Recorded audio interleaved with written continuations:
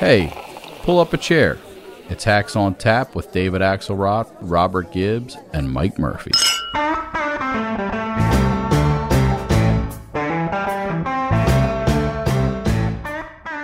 Greetings, hackaroos. I am here. We're back. It is a turbulent time in our nation and our world. We have very grim news from the conflict in Ukraine. We have high-stakes politics here at home with a Supreme Court nomination and many other things afoot. Plenty to talk about in this midterm election year.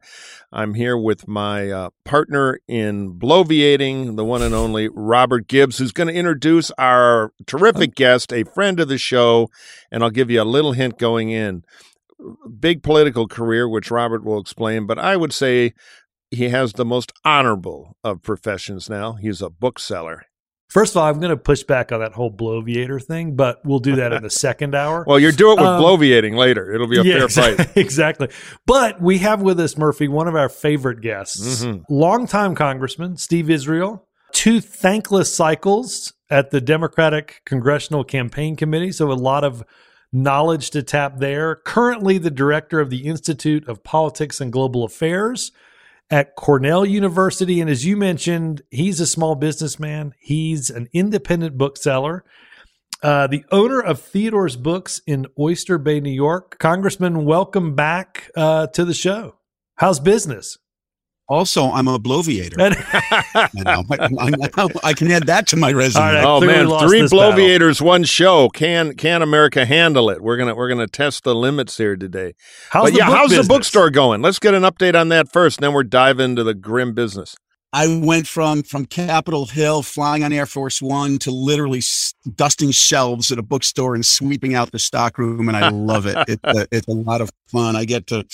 Although I must say, I've become, I may have a different perspective on things like regulations of small businesses and taxes and sign permits.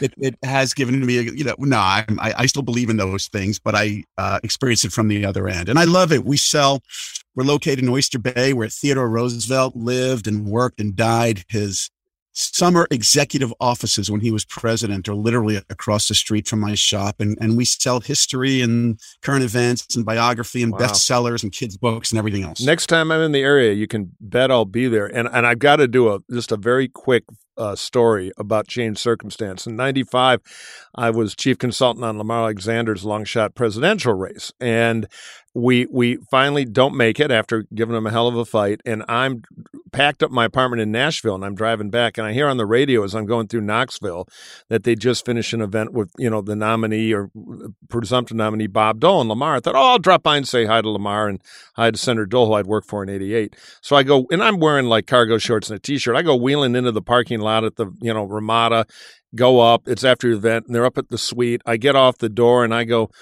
jogging down the hall. I see Dole and Lamar through the open door at the other end. Hey, Senator, and slam. Secret Service guy kind of grabs and pushes me up against the wall, not knowing who I was. I had no credential. And Howard Baker was standing there, and he kind of looked at me. Well, Mike, you've gone from being the windshield to being the bug. So I don't know. It sounds like a pretty good bug's life to me, and I'm looking forward to checking out Theodore's. Well, I don't have a good tradition from the joy of books and reading to the headlines, pictures, and just heartbreaking images coming out of the conflict in Ukraine as the Russian forces pull back, and we see some of the atrocities that have been committed in the suburban cities that they occupied when they were trying to seize the capital. I always say Kiev because I suffered through a lot of Russian classes, but that's the old Russian colonial way. Kyiv, the Ukrainian capital. So this ramps it up for Biden a bit. I mean, we're political hacks. We kind of got to go there. The world is outraged, never more unified. But how do you see it unfolding? And we'll start with Steve and Robert. And Biden's going to be under, I think, legitimate pressure to squeeze even harder and, in a controlled way, escalate a little bit against Putin, who's clearly wildly out of control and now, without, in my view, any doubt, a war criminal. Yeah, I agree with you that he is a war criminal, and the ICC and several world leaders are continuing to ramp up potential prosecutions. On the domestic political side, here's what fascinates me. There hasn't been much of a bump for the president, despite what I think most people would agree has been some deft handling of this crisis. I mean, it's so easy to miscalculate our way into World War III. But his use of the fusion of diplomacy and intelligence was critical. Putin never expected to be in the situation he's in. He's not winning this war. He's not losing it, but he's not winning it. And yet, the Biden administration continues to hover in the most recent polling I've seen at about 40% favorability. Presidents, as you guys know, generally get bumps on things like this. There has been no bump, which makes me believe that, we are just locked into a 40-40-20 country. 40% of the American people love Joe Biden, no matter what. 40% loathe him, no matter what. And it's the 20% that's left who will determine where the country goes politically and in the midterm elections.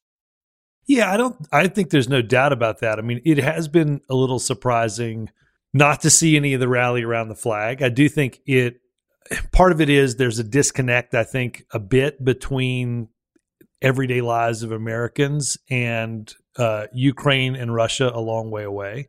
I think if you've seen anything and heading into the State of the Union and the real bulk of what we were seeing in Ukraine, his approval numbers in Ukraine and dealing with Russia were in the low 30s. So I think there's been a little change in that. But to your point, Congressman, he's not just not seen a rallying around the flag. There isn't a bump. And the unfortunate thing for him is that 20% that you talked about that's malleable in this electorate is anxious and grumpy.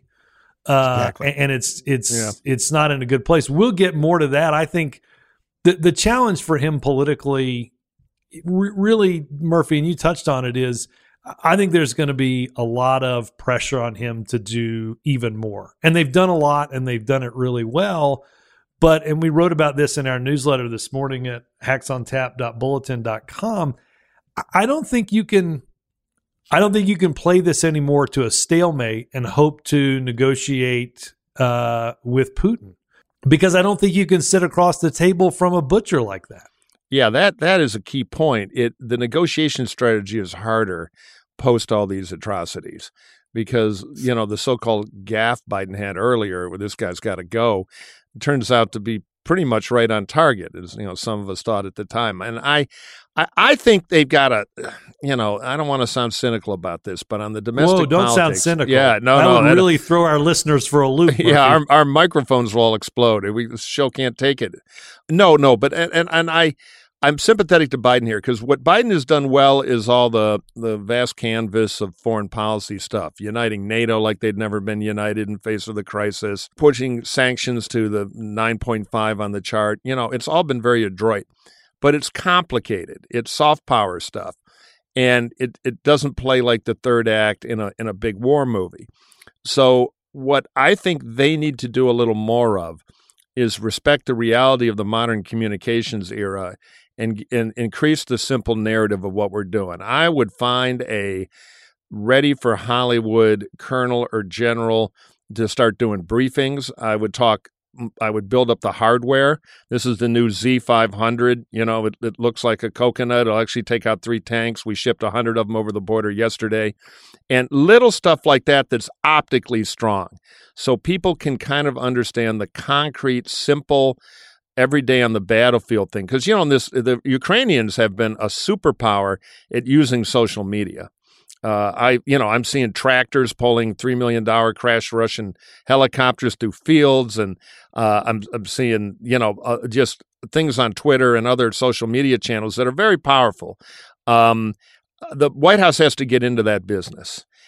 With little stuff that's catchy on social media to show concrete things. Because right now in our tribalized politics, where I'm right, you're evil is the rule for both parties, saying, well, we broke 17 years of German rearmament with a new geopolitical framework, it doesn't have the same click. I mean, the MiGs, there are a lot of technical problems about NATO radios and those. I would have shipped 4 over the border, even if they don't work. Just for the optical victory to show action people understand. And I think they are going to up the armaments. They're talking about former Russian tanks and things that NATO members who used to be in the Warsaw Pact have stacked up in warehouses. And win the optics of the hardware war in the short term. It'll make Biden look stronger. Yeah, I think they've, the tanks is something they've, as you said, they've talked about. The irony, of using the former Soviet weaponry against the Soviets, probably not lost on anybody, particularly Vladimir Putin. But I do think, the real, I think, shooting match here is going to be, what does Europe do? Again, I think the lifeline that Putin enjoys right now is energy exports. Yeah, it's his best weapon, and it pays for his army. It is addictive for Europeans to get rid of. Now, maybe there's some change in that, but I think unless or until that lifeline is unplugged, he's going to have at least one escape route. You're exactly right. The tricky part on this is keeping NATO united. Putin's strategy was he really believed that he could divide and weaken NATO. What he actually did is united and strengthened NATO. But in order to keep NATO united, we're going to have to address that energy issue. So Lithuania just recently said that they would consider banning Russian energy sources. The more of that kind of courage that European leaders and European consumers can show, the more difficult it is for Putin. At the end of the day, this very much reminds me of 1979 when the Soviets went into Afghanistan, and they thought it was going to be easy. They thought they'd be in and out, and they were there for 10 years, and it became a brutal and ruinous ground war for them, from which they had to retreat, and they retreated a much different country than they were when they went in. I see this as being as playing out very similar to that. I don't see Putin going anywhere quickly. I think this becomes a war of attrition that continues to grind down Ukraine and grind down Russia, and presents all sorts of problems for American domestic politics and American foreign policy going forward. I think Putin's having Afghanistan flashbacks too. Yeah, no, the Afghan flag should be, you thought it would be easy, and they could send one to the British, to the Russians, to us. But back to the energy weapon, because you're totally right. The Russians even call it the energy weapon, threatening during the winter to cut off natural gas to European countries, particularly Germany, that are really vulnerable to that. All right, hold that thought. We're going to take a short break, and now a word from our sponsors. This podcast is sponsored by BetterHelp. Murphy, people don't always realize that physical symptoms like a headache or teeth grinding or even digestive issues can be indicators of stress. And let's not forget about doom scrolling on Twitter, sleeping too little, sleeping too much, undereating, or overeating. Yeah, look, we're both in stressful businesses. I mean, we have to deal with Axelrod, let alone all the other problems in life. So I find myself having bad sleep, and bad sleep will kill you. It screws up the next day. Nothing is worse. It actually has a physical impact. And so relieving stress is so important, which is why BetterHelp is so important. BetterHelp is customized online therapy that offers video, telephone, and even live chat sessions with your therapist, so you don't have to see anyone on camera if you don't want to. And after I haven't had any sleep for a day or two, I don't want to see anybody on camera. It's also much more affordable than in-person therapy. So give it a try and see if online therapy can help you. Yeah, stress shows up in all kinds of ways, and in a world that's telling you to do more, sleep less, and grind all the time, here's your reminder to take care of yourself, do less, and maybe try some therapy. It's much more affordable than in-person therapy. Give it a try and see if it can help. Yeah, if you want to reduce stress, it is a way to go. And our listeners, Hacks on Tap listeners, get 10% off their first month at BetterHelp.com/hacks. That's BetterHelp, BetterHelp.com/hacks. 10% off offer for our loyal listeners. Check it out. Fight that stress.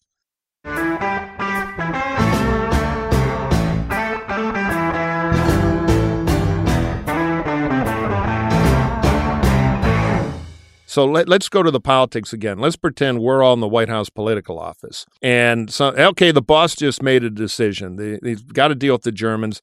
They're going to dramatically cut back even farther on Russian gas. We're going to bankrupt this SOB. So here's the problem. We got to fill the gas supply, which means we got to crash build 2 LNG terminals in 18 months, which the engineering people say can do. But how do we get through all the regulatory? How do we deal with the environmental wing of our party that's not going to love and embrace of more fracking and more fossil fuels, et cetera, et cetera? You know, the domestic policy side of this would not be easy to do. What would we tell them?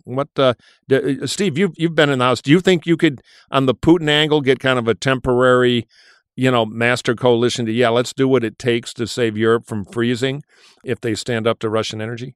You mean within Congress? Yeah. Yep. Yeah. Well, actually, those conversations are happening right now. Mm-hmm. I had lunch with the chairman of the Democratic Congressional Campaign Committee, Sean Patrick Maloney, just a week ago in D.C. And we were going through the maps. He's amazing, by the way. He's just robotic and looking at a district and just spitting out all the data you need. And I said to him, so what keeps you up at night? And he said the 2 Gs, gas and groceries. Yeah. The price of gas and the price of groceries. And talked about the conversations that are being had with the White House on what needs to be done to address those issues. If gas prices in October are where they are now, and if grocery prices in October are where they are now, that translates into a much larger loss of seats for Democrats. And so there are lots of things that can be done. There are conversations about reducing, suspending, or bringing down the federal excise tax on gas. There are conversations. And in fact, the president just announced the release of inventory from the Strategic Petroleum Reserve.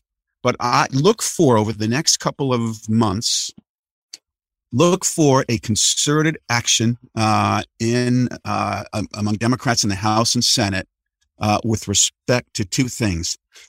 Putting some kind of hold on federal taxes on gas and oil, and some kind of windfall profits mechanism. Those are the 2 things that House Democrats are looking at. They've got to be able to point to something if the situation lingers into fall. And as far as ramping up natural gas production and ramming through a couple of export terminals to be able to supply Europe, because we've got the gas. The problem is, how do you get it to Europe on both sides? Shortage of terminals and all that. And there's always been big environmental opposition to building more LNG terminals and NIMBY stuff and all that. But if we want them in less than 3 years, it's going to take a huge federal push and a consensus in the Congress. And I'm wondering if the Putin rallying cry will be enough to get it done. I hope so. Because we got to back up the Europeans to let them be that brave, or, they're not going to be able to heat houses this winter. Biden just went over to Europe, to Brussels, to Poland, and talked about that, Murphy. Talked about increasing the delivery of LNG. Look, unless there's a pathway off of Russian energy and onto some other type of energy, right, there's no other way to do it. And yes, I think there will be some bumps in the road in terms of the progress that has to get made on climate change. But I think the administration has very little choice, I think, in the short term. An increase in supply almost has to happen in order to help the Germans, but also, to what the congressman said, help the family down the street that's trying to put gas in the car. And by the way, groceries get more expensive when you move them in a truck. So I think there's a lot that has to get done, and there has to be a lot that's coordinated. I got to think that this is at the top of the to-do list for the administration. Yeah, and you're right about gas and groceries on domestic politics. I drove by here in Los Angeles. I saw a $6.70 a gallon sign outside a gas station here.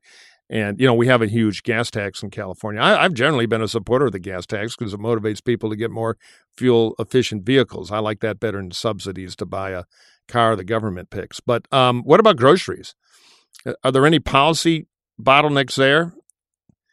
I don't know the food supply chain very well. Maybe we're political hacks. We know groceries is stuff you buy and eat. But you're right, people are sensitive. The biggest challenge there isn't the cost of the movement of those goods But the breadbasket of the world, the breadbasket of Europe, is Ukraine. Right. I mean, you're the loss of wheat and other products is going to send a shockwave through the global food supply in a way that we probably haven't seen in quite some time. So I think there's going to continue to be a lot of challenge. And, Congressman, to your point, maybe what ultimately gets people to focus on what's happening there isn't that they're following that. It's that they get led there because in filling up their car on the way to the grocery store, it becomes all too readily apparent. Just saw a poll that our friends at Harvard released last week that 90% of voters say that they're fully aware of what's happening in Ukraine, but a significant majority of them don't yet see the impact it's having on their everyday lives. The more they connect Ukraine with the price of groceries, the price of bread and wheat, the price of gas, the more tolerant they may be of these increases if they believe that there is kind of this global imperative to stop Putin. It'll be fascinating to see how this plays out. The thing I wanted to say is, now I have to revert to my old, being a bookstore owner. I just read an amazing book called The Splendid and the Vile by Eric Larson. This is great. Mm-hmm. I've not read it yet, but I've heard about it. Yeah.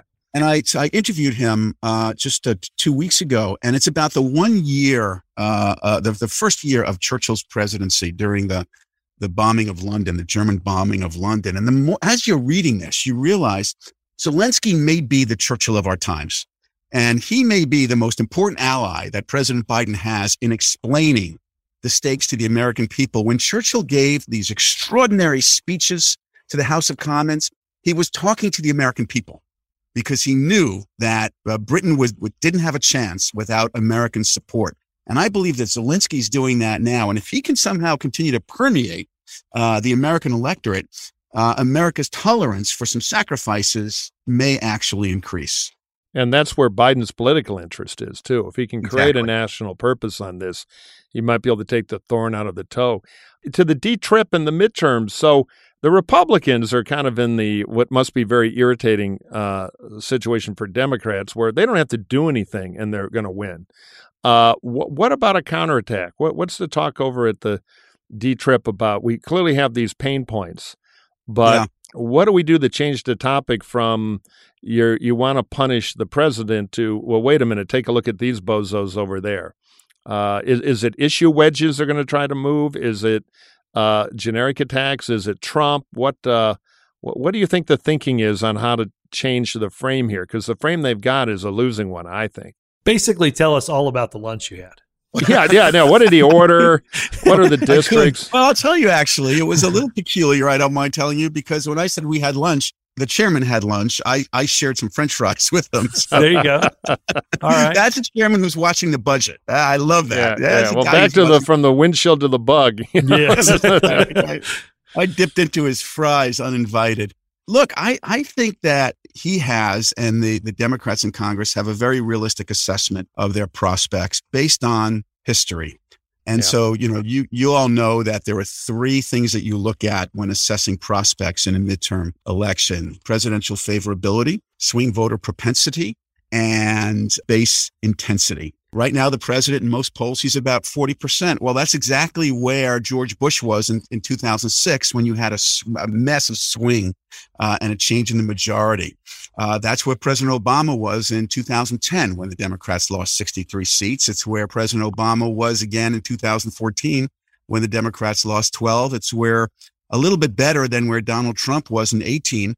When the Democrats took the majority. And so if the president's still at 40% in September, October, it's looking like those preceding elections in terms of swing voter propensity right now in the mid-30s. That's exactly where swing voters were in those elections that I mentioned. And base intensity right now is not where it needs to be. Bottom line, a lot of this is out of the control of Sean Patrick Maloney and the DCCC. Yeah. We're past the days when the DCCC can outflank or outmaneuver a president. We're past those days. It's all about a referendum on the president. If President Biden can somehow get his numbers closer to 50, the Democrats will be able to limit their losses and who knows, maybe hang on.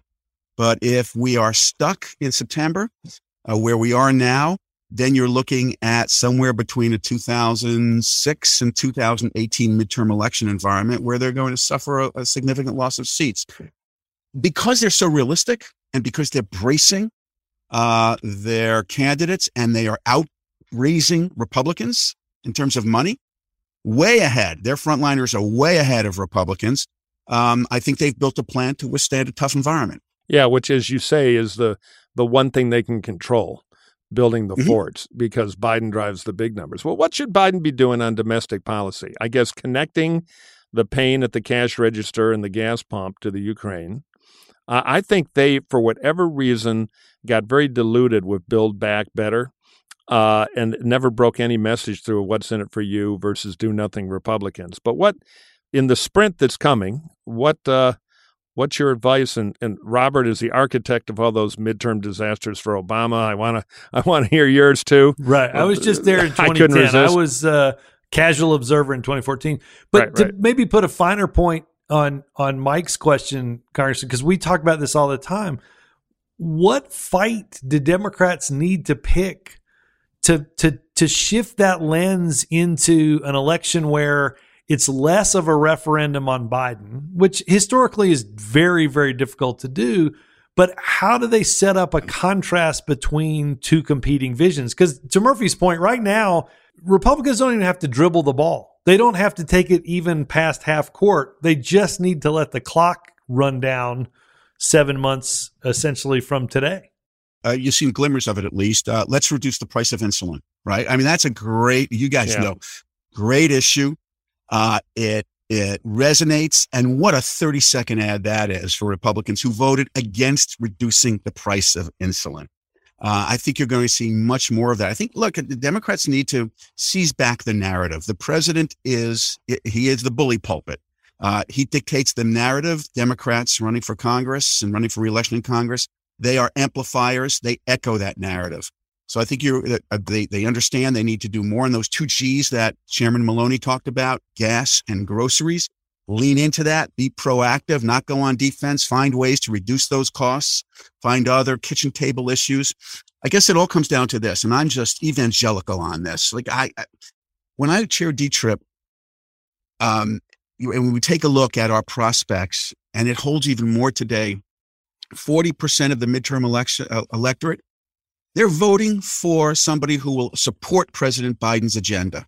Yep. 40% will vote against anybody who will fight Joe Biden, even if it's a can of Diet Coke. We'll vote for, a box of hammers if they're, Right. It's that 20% of swing voters. Number one, those voters tend to activate in September. They're not caught up in these issues right now. I mean, they talk about it at their dinner tables, gas and groceries, but they're not looking at maps. They're not worrying about gerrymandering. They tend to activate in September. Number two, those voters make their decisions based on their pocketbooks. They talk about jobs. They talk about careers. They talk about their kids' education, taxes, condition of roads. If the Democrats can propel a narrative that resonates with those 20% of voters, I think they're going to be in good shape. All right, we're going to leave for a minute to pay the power bill, and then we'll be right back. So, dear listeners, Gibbs and I are quietly doing this ad because David Axelrod is deep asleep. It takes 2 crowbars and a siren to get him off his Helix mattress. One of these things fell off the truck when Helix became a Hacks on Tap sponsor. And we kid you not, Axe loves his Helix sleep mattress. He says he's never gotten better sleep. It's crazy how much he loves this thing. It's probably unnatural how much he loves this thing. Helix Sleep has a quiz that takes just 2 minutes to complete and matches your body type and sleep preferences to the perfect mattress for you. Why would you buy a mattress made for someone else? With Helix, you're getting a mattress that you know will be perfect for the way you sleep. Everybody's unique, and Helix knows that. So they have several different mattress models to choose from. Soft, medium, and firm mattresses that are great for cooling you down if you sleep hot, mattresses that are great for spinal alignment. You can't go wrong. Helix is great. Axe told us all about it.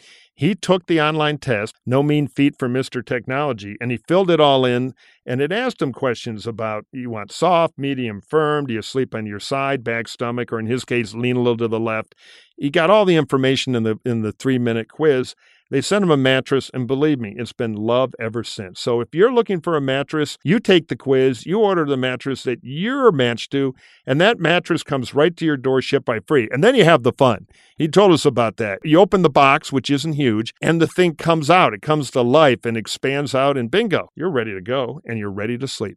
Don't take our word for it. Helix is awarded the #1 best overall mattress pick of 2020 by GQ and Wired magazine. Helix has been recommended by multiple leading chiropractors and doctors of sleep medicine as the go-to solution for improving sleep. Trust me, Axe needed a good night's sleep, and we're both glad he found Helix.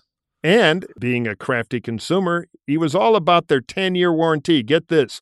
You get to try it out not for $50, not for $75, not for $99, but for 100 nights risk-free.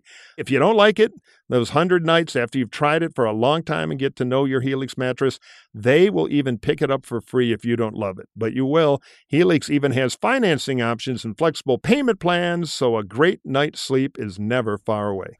And Murphy, you know what's even better than 100 free nights of trying it out? What? How about $200 off all mattresses? Wow. Because Helix is offering up to $200 off all mattress orders and 2 free pillows for our listeners at helixsleep.com/hacks. That's HELIX sleep.com/hacks. Over 12,000 positive reviews from happy customers. Check it out.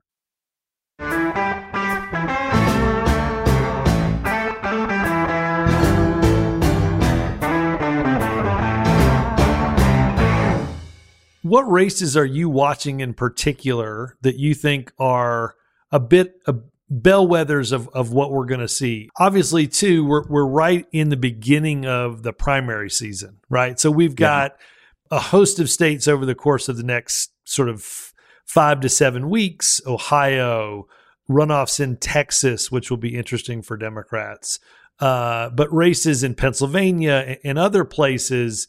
Again, this just sets the stage for who's in the general election. But any places that you're watching in particular? Well, the first thing that really fascinates me is that the Republican narrative and the narrative of so many pundits, not you guys, but others, that the Democrats were going to start with a major disadvantage because Republicans controlled gerrymandering was all wrong.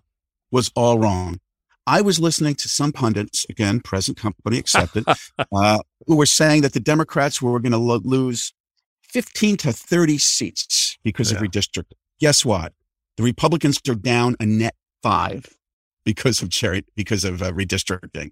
So, Democrats are actually have done very well in that. I am looking at districts and there are coinciding Senate races in these districts. Yeah. So I always look at House races that coincide with Senate races. So I'm looking at those toss-up states. You just mentioned them, Gibbs. Pennsylvania, Wisconsin, Arizona, Georgia, Nevada, and Ohio districts. So, those I think are kind of the sweet spots. I'm also interested in what's going to happen in places like Orange County, where, which went for the Democrats in 2018, kind of leveled back for Republicans in 2020. I want to see what's happening in 2022. Most of the House has already been sorted out because of gerrymandering, and there are fewer seats in play than there have been in the past. That's actually kind of a weird Democratic advantage in a bad year, because in the old days, these kind of presidential numbers could really swing hard against you and lose a lot of seats. But there are so many fewer swing seats than there used to be that there's kind of a shallow bottom. It's harder to lose 40 seats now because there aren't as many seats in play. So instead of losing 50 seats in a disaster, you lose 14. Which is not great news, but as disasters go, it's a lot better. And I agree on the Senate races. That, to me, is the huge question. In the Senate races where people have a little more of their own brand, if this was not a Biden 40% situation, the Dems would be in fighting shape in a bunch of these Senate races, particularly depending on some primaries, because we've got some kooks running on the Republican side. And then it becomes more about the kook. The problem is, does the Biden if we're at 41%, rolling into October, there's a Biden thing to sweep everybody, and you're going to have some fascinating Republican freshman senators. And too early to tell, but if the Biden numbers don't improve, I'm kind of with Steve. It becomes a huge force that's hard to fight at every level. To pick up on what you guys were saying, obviously, one of the reasons why Democrats lost so many seats numerically in 2010, to your point, was we had good cycles in 2006 and in 2008 and probably occupied some political territory that we shouldn't have. And so that some of that not so great territory flipped pretty easily.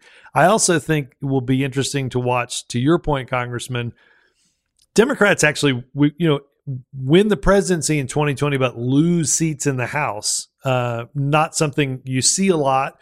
And so you wonder did some of that marginal territory get picked back up after 2018 that then that hold down some of those losses?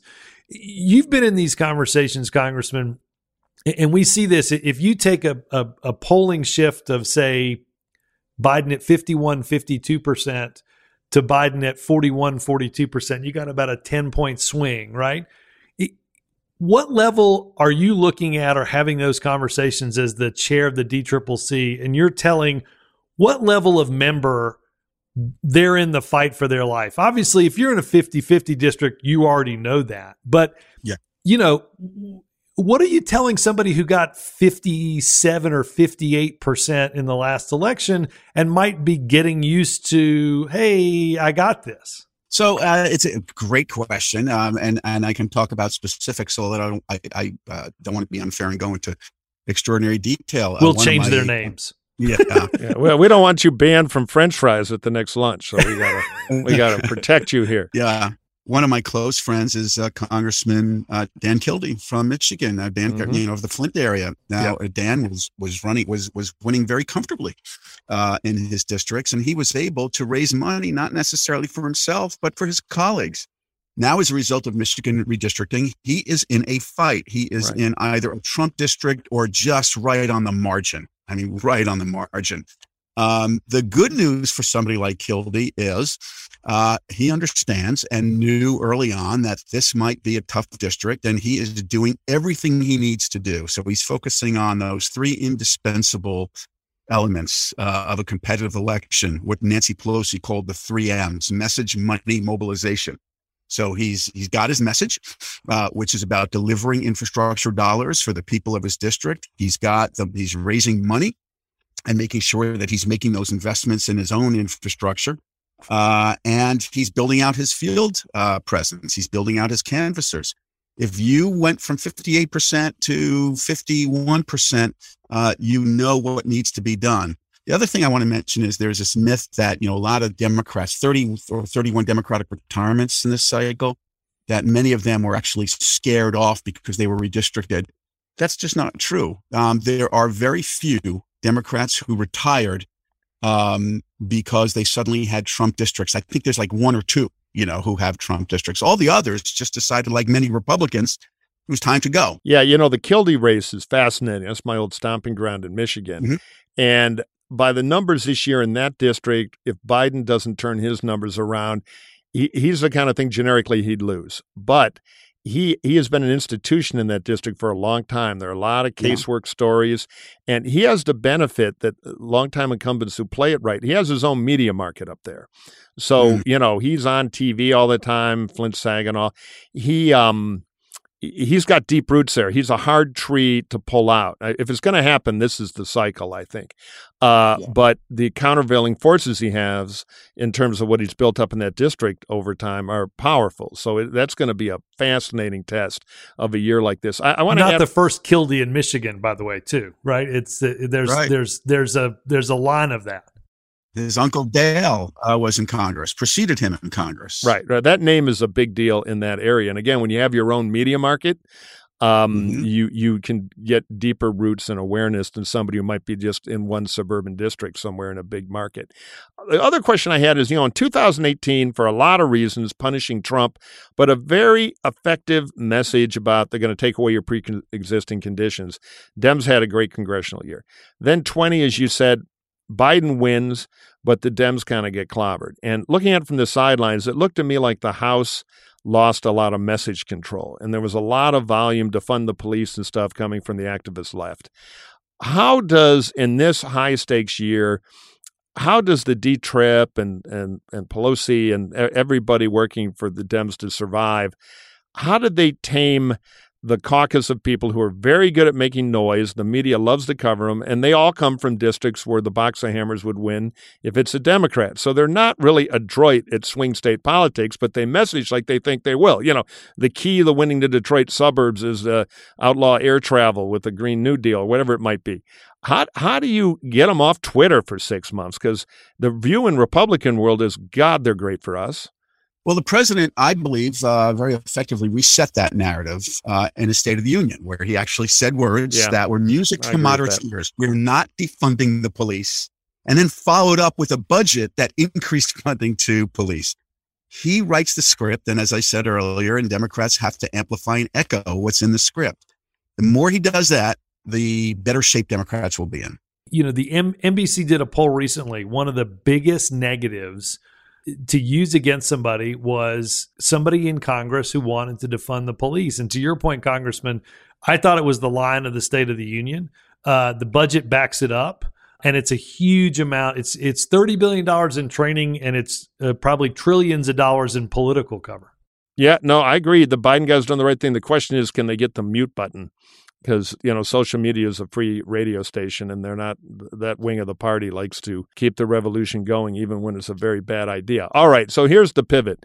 Let's go north to the most interesting special election currently going on in the great state of Alaska, where legendary, multi-decade Alaska Congressman, Bowie knife brandisher, and all-around character, and a huge appropriator. That guy probably shipped more freight cars of money back home than just about anybody. The great Don Young recently passed away. I think he was about 90, right? And still in Congress, late 80s. Anyway, he's there forever. So there's an open seat in Alaska for the one congressional district they have, which is at large. So it's almost like a third Senate seat in some ways. 50 candidates are in and growing. I'm thinking of running. I can't find my snowshoes, but if I can, I'm heading north. But there's one notable candidate who has thrown her binoculars to see Russia from her porch into the ring, and that would be former governor and vice presidential nominee Sarah Palin. What do we think? You're giving me a little PTSD because I served with Don Young, and I'm not kidding. Of all the members of Congress I served with, this guy was the most intimidating. I remember being on an elevator with him, and it was like I lost 10 pounds just because of the sweat coming off my body. Yeah, he would wave the Bowie knife around. I mean, he was like the lumberjack congressman. Yeah, the guy didn't get a bridge to nowhere by being nice. That's how he brought a knife to an appropriations committee and ended up with a lot of money. He invited me to his office to get to know one another. And, it was like a hunting lodge when I walked in. I represented like suburban Long Island, where the only hunting we do is in the grocer's frozen freezer section. So it was weird. I had a friend who served and talked about dealing with Ted Stevens, another great appropriator, the senator, who was known for his gruff demeanor, and Don Young. And it said, like, I don't know what is in the water in Alaska, but boy, they elect pissed off people to the House and Senate. Well, in this race, it will be interesting. I mean, obviously, Palin has not necessarily been on the Alaska political scene for a while, right? Now, that having been said, she's been very instrumental, and lots of people have said this. I'm certainly not the first, but I don't think there's a Donald Trump without a Sarah Palin. And I think we saw that in 2008 and into 2009. I think she gave real voice and real rise to what ended up being the Tea Party throughout 2010. She and Trump sort of endorse each other. They both are thinking about running for president in 2016. She ends up endorsing him for president. I think the challenge for her in Alaska in getting back to running in her home state is the polling that was done about a year ago by the pollster up there who knows the state really well, found her favorability, and again, she's running statewide, as Murphy said, it's an at-large district. Her favorability was 31% because a lot of people remember in 2009 when she quit the governor's mansion. And just quit kind of out of the blue. It wasn't Right. like a managed thing. She just said, I don't want to be governor anymore, and it was over. Yeah, and I remember that day, I think it was around the July 4th holiday, and I remember I was in the White House, and I remember getting text alerts about it, going, what in the world is going on? Because as you said, it was sort of lightning out of the blue. So I think this will be interesting. She's not the only big name. There's a Begich in this race, which is a historical name in Alaska politics. The last time there was a special election was to replace a Begich who had died in a plane crash. So it is. I think it's going to be interesting, and I can't even begin to explain it because I need to write it all out. There's a completely weird way of doing this election now in Alaska. That's a big part of the equation. Right. There's a top 4 that go on to the general election. There's ranked choice voting. Not to mention, this is a special election to fill a very small amount of this time left in the seat. There's actually a concurrent election to replace the congressman. So yeah, it couldn't be more complicated. It's almost like the Alaska legislature said, hey, let's send a delegation over to France and try to find the most complicated multi-level election system we can. So what happens is there are over 50 candidates. right. They all run on one ballot regardless of party. Then the top 4, not the top 2, go on to a ranked choice voting choice. And what that really means is if you have wide support, a lot of people vote for you, a lot of people say, they're my second choice, they're okay, you prevail. Palin is not that kind of Paul. She is, a strong knot of support. So there's intensity, which means I'll bet she makes the top 4. There are limits. The only other thing I'd say is, politicians have half-lives, particularly at home where they're quick to punish. And Sarah Palin has gone from a political phenom to somebody you can get to open your shopping center if you have $2,000 cash and a Greyhound ticket. So she's faded. And at home, where they tend to love you or hate you more because they know you and they brung you up, it'll be interesting to see. She will have money from, small dollar donors. She has the Trump endorsement. But in this system, which is more about wide appeal than narrow, there could be problems. Last thing I'd say, just to echo what Robert said, Don Young was such a big deal. In these small states, don't forget, if you only have one congressman, it's like a senator. The stakes are high, and they're used to somebody who bring back the bacon. It's a serious job there. They value it. It's much bigger than kind of one of 30 members in a large delegation. I don't think that's good for her either. But, crazy times demand crazy politics, so anything could happen. I think my favorite declared candidate, this is true, guys, is a guy named Santa Claus. There's a North Pole city councilor. How do you vote against Santa Claus? I can imagine the attack ad now. Who is this strange man with a white beard and no discernible job? He claims he can fly and magically make toys with elves. There was a famous spot Chris Mottola did one day at the NRCC, your counterpart on the Republican side, the Republican Congressional Committee. They had an in-house studio, and the candidates who couldn't really afford real consultants, the party would give them a couple, hoping somebody got lucky and won. So Chris was the producer that year in the 80s. And I'm going to try to send our producers the soundtrack for this. One night after a couple of drinks and after making 200 ads, they just lost it. In the middle of the night, they made an ad. He says he's a holy man from Jerusalem. And they basically was an attack ad against Jesus Christ. And it's actually quite funny.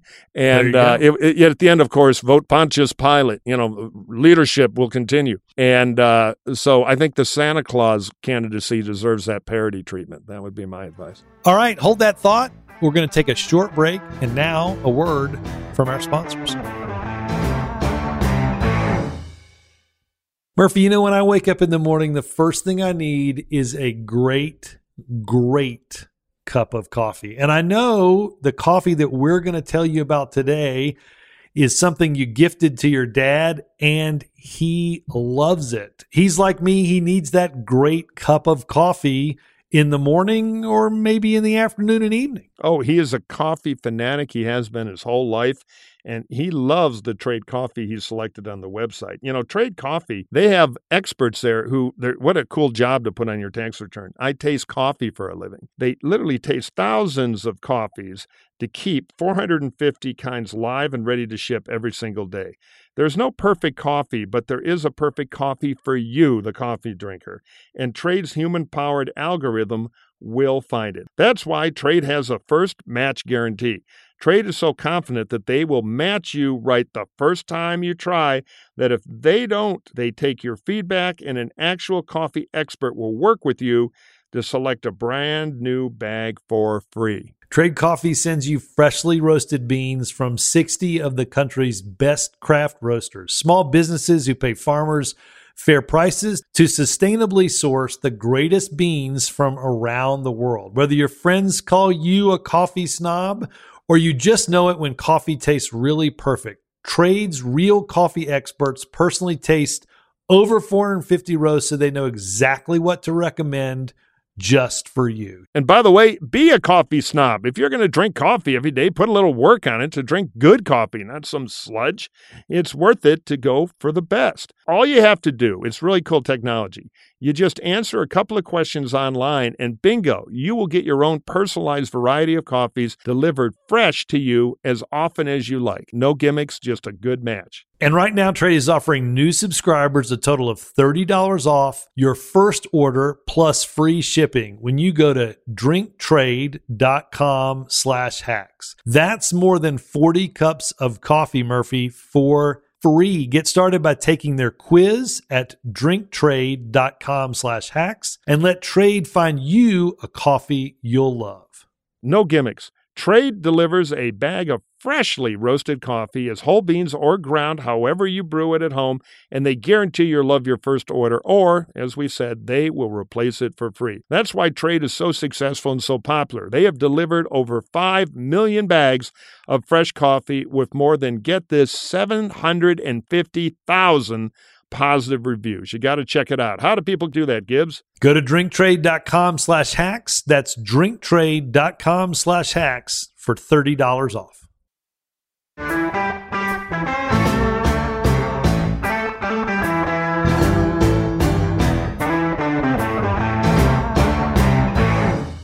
Congressman, we should get you involved in the recurring fight that Murphy and I have, and I'm going to enter into evidence. My latest, we have this debate about Donald Trump and his political power, and I continue to think he's quite strong. I continue to think that he wants to run and he'll be the nominee,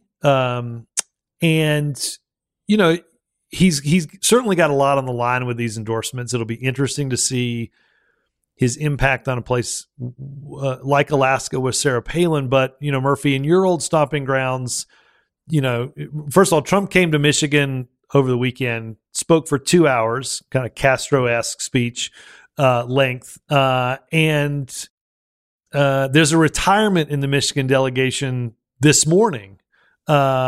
That might give some indication as to the strength of Donald Trump. Well, let me do a little salute because he's a friend of mine. I've known him a long time. Fred Upton represents Southwest Michigan, one of the most respected members across the aisle, has announced he's not running for re-election. He got redistricted where he held on to a little over half of his own seat, but not St. Joe where he's really from and where he lives, and he didn't want to move. And he's been put in with another member from Holland, Michigan, a little north on the western part of the state, in a strongly lean Republican seat. It used to be a little more swing. Now the new one is a little more Republican. And a Republican primary would be tough for him, along with his colleague, Peter Meyer, also from West Michigan. They both voted to impeach Donald Trump in a moment of great courage, and Trump has come after both of them. So Fred, who will be a huge loss to the House, one of the best people. You can just see his former staff are all tweeting. It's heartbreaking for many of us because he was one of the good guys. He took a look at that primary and thought World War III might not be for him. I think he wanted to fight. I mean, I know he told me about it. But it was a tough situation in the modern Republican Party. So, one, Fred, we'll miss you. This is a loss for the country. Second, yes, Trump is powerful, but he's particularly powerful if you vote to impeach him. in a Republican primary. That is a bridge too far, even for a lot of kind of tribally loyal Republicans who would like to move on beyond Trump. So Fred had a primary problem there. He would have got a lot of crossover votes, open primary. He was popular with independents. But I take your point, Gibbs. Trump is still a big factor in the primary, particularly if the primary voters see you as somebody who just doesn't want to move beyond or occasionally oppose Trump, but you want to impeach him and throw him out of office, even when that is exactly what was necessary and should have been done. Yeah, no doubt. Yeah, I think that that is all the evidence you need to prove that Trump continues to dominate the Republican Party. 80% of Republicans still are loyal to Trump. What fascinates me is, Romney and Murkowski recently announced that they're going to vote for Jackson to put her on the Supreme Court. And I wonder whether voters will forgive them for that, but they just don't forgive them for any opposition to Trump. I think he's that much of a factor that, if it's about him, you just can't resist him as a Republican. But you can vote with Democrats on other things, including Supreme Court nominations. I'm interested to see how that plays out. Yeah, Utah is special. Mitt really is Elliot Ness. The Romney family has a long history in the civil rights era with his dad and his mom, and people who don't know the Michigan history may not understand that. So I was not surprised at this. But it was very brave, as you say, Steve, in the modern Republican Party. Romney does have a lot of political strength in Utah, which is, Trump has the least grip on Utah that he does on any Republican state. That said, he still has a bit of a grip. And the thing to watch this year, a sideways plug, is my friend Evan McMullen is running as an independent conservative, rule of law conservative in Utah against Mike Lee. And the polls show that if the Democrats do, as many expect them to, not nominate anybody, it'll become a real race, kind of a hybrid reform Republican, rule of law Republican, and Democrats against Lee, who's the Trump choice. So Utah is very special, but still very gutsy vote for Romney, but I applaud it. I think on the merits, Mitt was right. It's interesting because if you talk to folks, I talked to somebody yesterday in Washington, the smarter money was not on Romney to do this vote. It was on Murkowski. Yeah. And I think a lot of us, I certainly had begun to think, Murkowski, this is voted for Judge Jackson a year and a half ago to become, to be promoted onto the federal, above on the federal bench.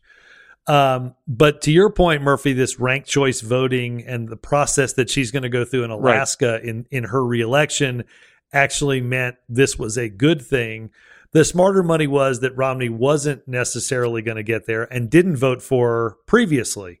But courageous to the point there. I will say, just to echo one thing Murkowski said, you've got a process for Supreme Court justices that is near. If we haven't already passed it, we're perilously close to sort of the breaking point on how this works. It's really hard to imagine now how any president gets a Supreme Court nominee through unless they have the Senate majority. I think we're at a point where it's going to be virtually impossible for that to happen. Just a footnote, and then we'll let Steve wrap this up. Just historically speaking, this whole idea of a kabuki circus with the Senate deciding who's fit to be on the Supreme Court is a relatively new invention. Congressional or Senate ratification of presidential Supreme Court choices only a few decades ago was perfunctory. It was basically a rubber stamp. You're the president. You get to pick. If it's Pretty Boy Floyd, we may say something, but other than that, we're going to go with the president. I think we need a return to that because there's no longer any reasonable purpose. It's just become a proxy circus of insults and personal character assassination. It's been on a long downward trend from the Bork hearings forward. The Republicans, of course, have mastered it and become worse. And, it serves no purpose now. Well, I will just say Joe Biden will have a good week. He was elected at 20% of voters in the middle of swing voters. They supported him because they thought he'd be able to manage on a bipartisan basis. This vote in the Senate, which should happen later this week, will give him a very good narrative. Yeah, no doubt. I mean, it's a great victory for the White House, for Biden, for Democrats. It hasn't gotten as much attention because of Ukraine. It hasn't gotten as much attention because there really hasn't been as much drama in how the vote would come out. We've been wondering if Susan Collins would be the only Republican or would there be others? So there hasn't been that sort of political tension, but by week's end, it'll be a big victory for Joe Biden. And he should take a lap. Let's take a short break and hear from our sponsors. Today's episode is sponsored by Honey, the easy way to save when shopping on your iPhone or computer. Because, Gibbs, I like to shop online. I'll bet you do too. A lot. But you come to that thing where they want the secret coupon, and you feel like an idiot because you don't have the secret coupon. There's like a cool kids party that you're not invited to, so you wind up paying more. It drives me nuts. There's a solve now, Murphy. If you don't have a promo code thanks to Honey, manually searching for coupon codes is a thing of the past. Honey is the free shopping tool that scours the internet for promo codes and applies the best one it finds to your shopping cart. Imagine you're shopping on one of your favorite sites, Murphy. When you check out, the Honey button appears and all you have to do is click Apply Coupons. Wait a few seconds as Honey searches for coupons. Yep. It can find for that site. If Honey finds a working coupon, your prices will drop. Yeah, you know what? I played around with this thing yesterday when we got the ad copy, and I saved a little money on an online site. The coupon actually works. They've got good tech. They find the coupons, and you save money so you don't feel left out. The other good news is this thing will work on everything. It's not just a desktop app. It works on your iPhone 2, iPad. All you got to do is, for your Mac user, activate it on Safari on your phone, and bingo, you are hooked up, and you will start saving money. And guess what? All you have to do to get Honey, it's free, is go to joinhoney.com/hacks. That's joinhoney, HONEY.com/hacks. If you don't already have Honey, you could be straight up missing out. That's how I talk like the cool kids, Murphy. Oh, I knew you were one of them. And by getting it, you'll be doing yourself a solid and supporting this show. Again, I'm talking like the hip kids. Murphy would never recommend something he doesn't use, so get Honey for free at joinhoney.com/hacks. That's joinhoney.com/hacks.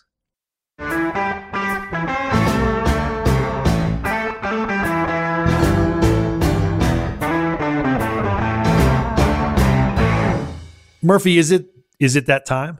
It is the magic moment, Gibbs. Cue the band. It's listener mailbag.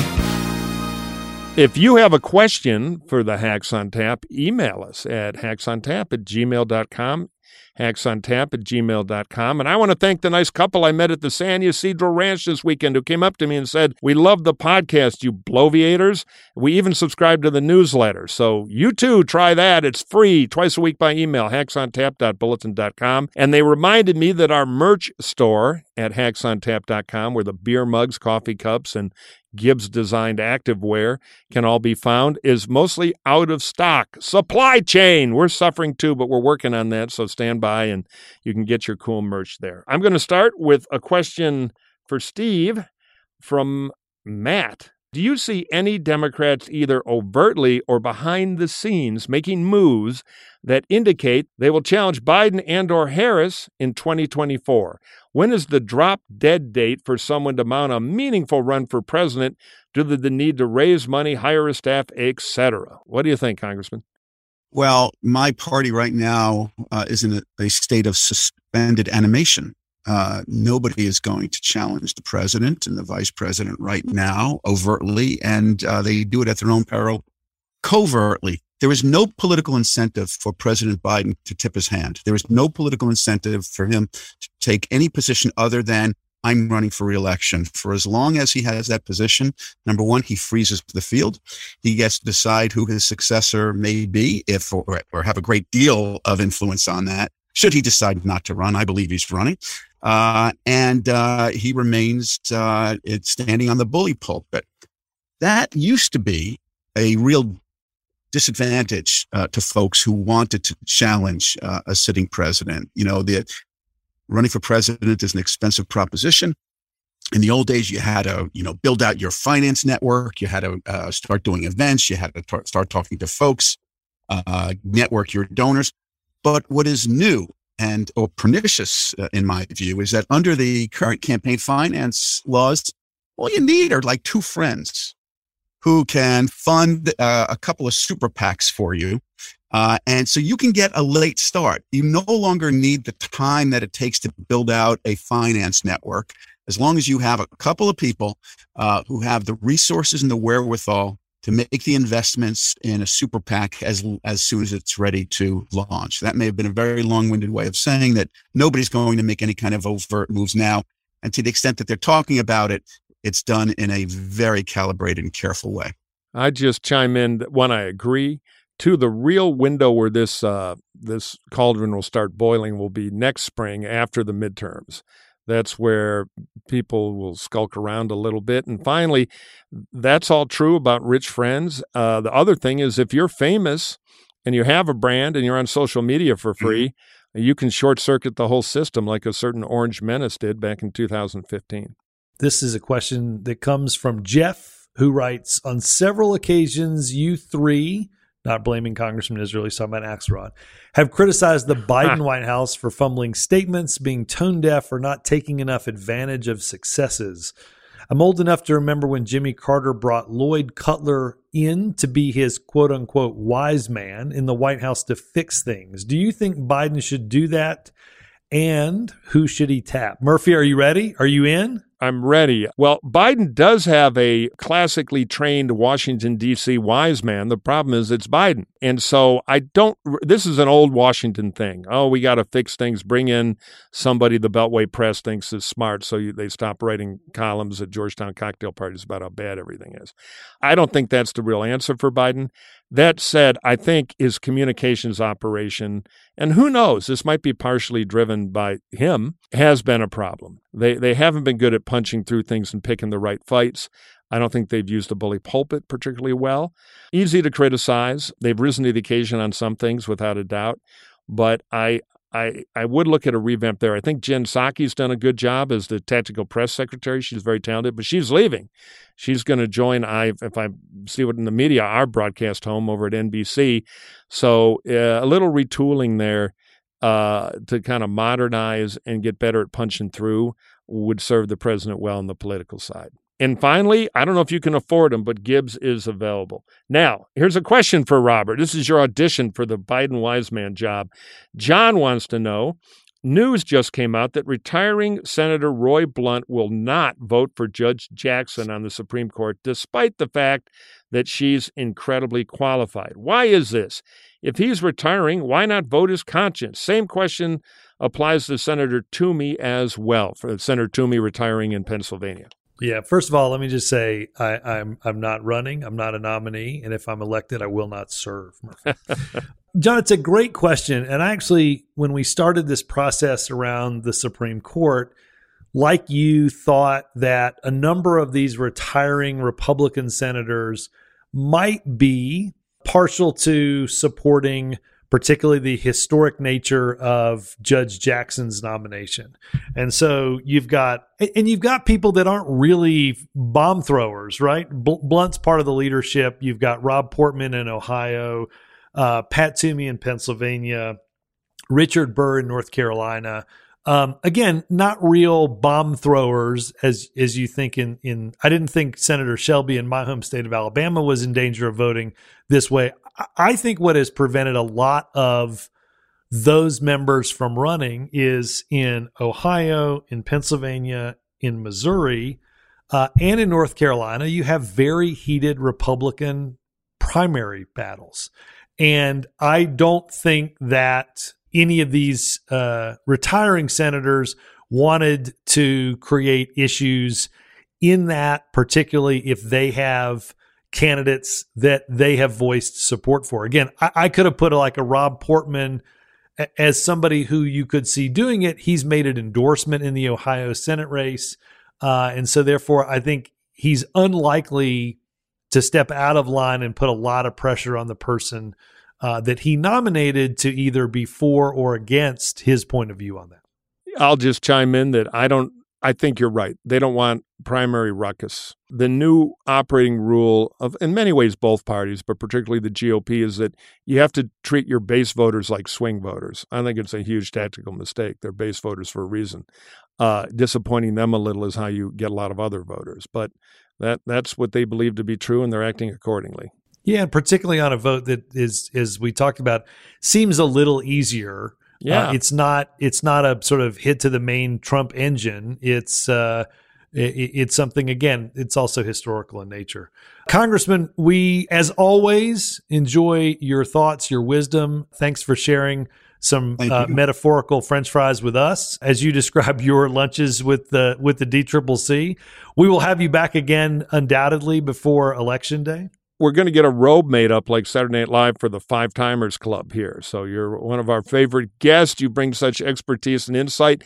One more plug for Theodore's Books. Is there a website or something? People can check it out, get directions? Theodore'sBooks.com. And the store is named after my favorite all-time Republican president who lived and worked in Oyster Bay, Long Island. So come visit. Here's what we need to do. We need to do Hacks on Tap live from Theodore's Books. Oh, we love it. Bully. Sign me up. That would be great. I should do a plug, too, for the Midtown Reader in Tallahassee, Sally Bradshaw's joint. Another great ex-Politico with a fantastic bookstore. And I'm coming around New York in a few months to lead a lonely protest against the taking down of the Teddy Roosevelt statue outside the Museum of Natural History. So his ghost will move me to come out and visit that bookstore. I'm looking forward to it. I will be there with you, man. I'll be there right with you. I know. Congressman suggested you read The Splendid and the Vile, which is brilliant. I'm going to give you another book recommendation that's sitting right here on my table. Greg Bluestein's new book, Flipped, How Georgia Turned Purple and Broke the Monopoly of Republican Power. If you're wondering what the most interesting political state in 2022 is, the answer is Georgia. Read about what happened in 2020 and order it off of the website for Theodore's Books. Theodore'sBooks.com. There you go. We have it. Theodore's Books. They got it, and they can ship it to you. Okay, thank you all. Congressman, great to have you. Gibbsy, great to talk to you, and we will be back soon.